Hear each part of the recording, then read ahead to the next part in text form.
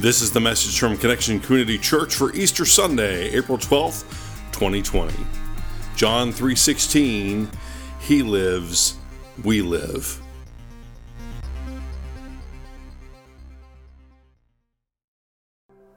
He is risen. He is risen. Jesus Christ is risen today. Good morning, Connection Church and friends, and welcome to our Easter service. Today we celebrate the resurrection of our Lord and Savior Jesus Christ as we conclude our 3:16 series. Today we re-examine the scripture from last week, John 3:16, and our focus this morning is He lives, we live. My name is Carrie Jones. I'm Alan Jones. And we are two sinners who've been saved by the grace of our Lord and Savior, our risen Savior, Jesus Christ. Would you pray with us right where you are? Almighty God, thank you so much for today, that we can worship you in our homes or wherever we are. Thank you, Lord, for technology. Thank you that we could gather as people of God. Lord, settle us in, remove any distractions. And I pray that we would be changed and transformed by your word. We pray this in the name of the Father and the risen Son and by the power of Jesus, the Holy Spirit. Amen. Amen. So last week we finished the service with Joseph of Arimathea taking the dead body of Jesus down from the cross, wrapping him in clean linen, and placing him in a brand new tomb, newly cut out of the rock. A large stone was then rolled across the entrance. It was done. It was finished. It was over. At least that's what everybody thought. But here's the thing, when we're dealing with Jesus, it's never over because Jesus is never finished. Jesus is never done. He's never done with you or with me or with anybody else. Our text this morning comes from the book of Luke, chapter 24, verses 1 through 8. We're reading from the New Living Version. On the first day of the week, very early in the morning, the woman took the spices they had prepared and went to the tomb. They found a stone rolled away from the tomb, but when they entered, they did not find the body of the Lord Jesus. The first day of the week, early in the morning, perhaps like this.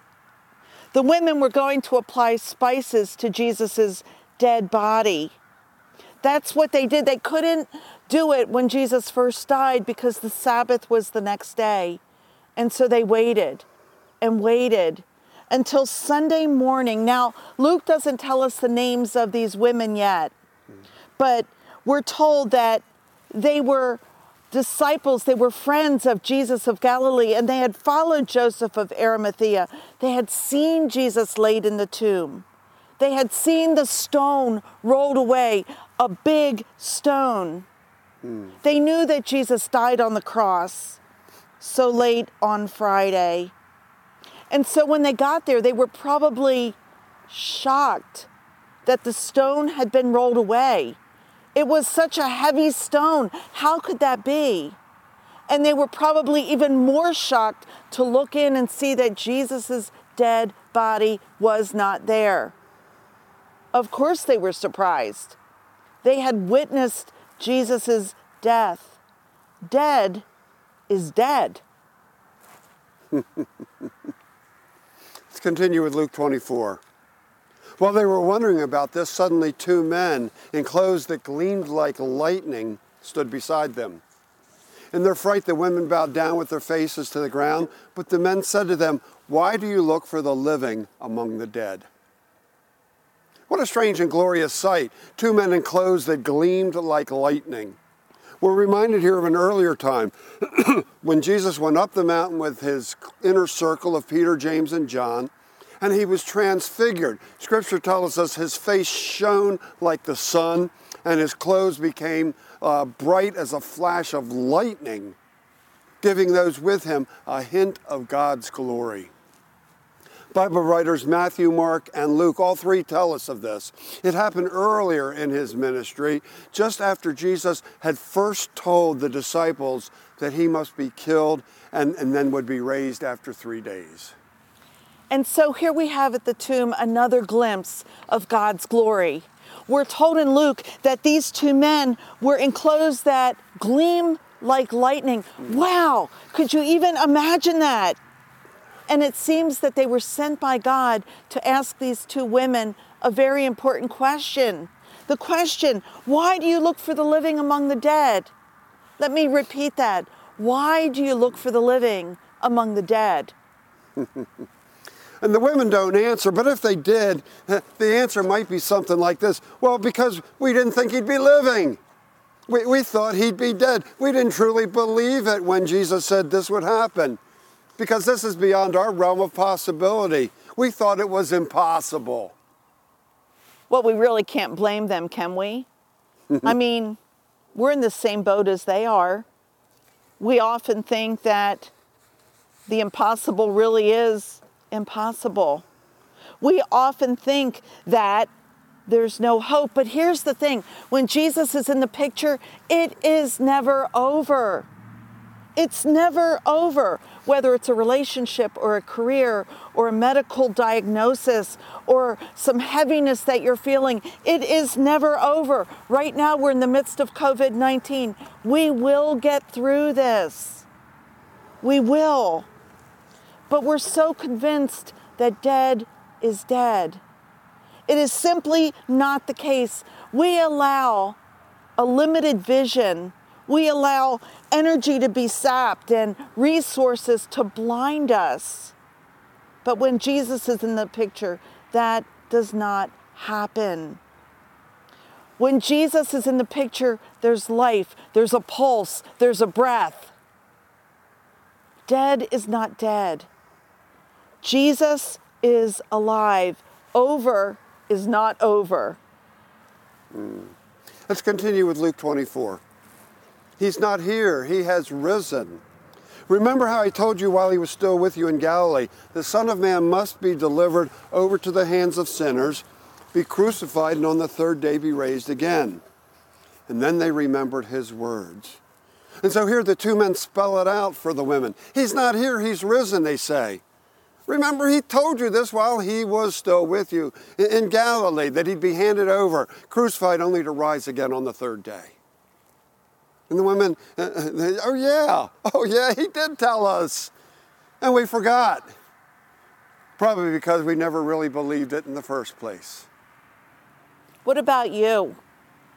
What about you? Do you believe that Jesus truly rose from the dead? That Jesus is alive? Do you truly believe that he was resurrected? Do you truly believe that the tomb was empty? Do you believe that he was crucified, died, and was buried, descended to the dead, and 3 days later rose again? He walked and talked, and now he sits at the right hand of God, the Father Almighty. Do you believe?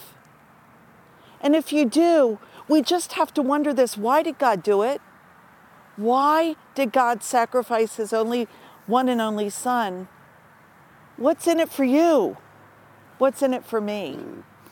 And basically, the answer to this question is the same answer we had last week when we asked the first part of the question, why did he allow himself to be hung on the cross? Why?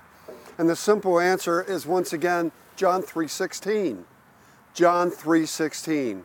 For God so loved the world that he gave his one and only Son, that whoever believes in him shall not perish, but have eternal life. God so loved you. God so loved me that he gave his one and only Son for us, so that death is not final, so that we could live, so that Jesus would take on your sins and mine, and we could be free. If he did not resurrect, death would have won. But death did not win. Death has no sting. Jesus is victorious. And even though Jesus was crucified, died, and was buried, he did rise again from the dead and lives at eternity at the right hand of God the Father Almighty. He lives. Because he lives, we live right now. And that means that we can hope without despair. We can have peace in the midst of all circumstances. It means that those things that bind us, those chains that we have in our lives, can be busted open. We can be forgiven. We can be free from all of those things that bind us. That's what the risen Christ does for us. That's what a relationship with Jesus brings us. No more chains. He lives, we live. Not just here on earth, but forever in heaven with God the Father Almighty for eternity. And the thing is, all we have to do is believe. Believe. Believe in Jesus Christ. Believe that He is the Son of the living God, creator of all things, including you and me. Believing that you are a sinner in need of a Savior. Believe Jesus is that Savior who lived a sinless life, died on the cross for you, and came back from the dead, resurrected on Easter morning. You know, the cross means that He died, and the empty tomb means that He lives. And because He lives, you and I live as well. He lives, we live. The question, though, is this: do you believe?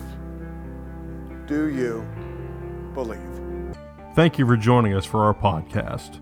For more information about Connection Community Church in Middletown, Delaware, please visit our website at justshowup.church.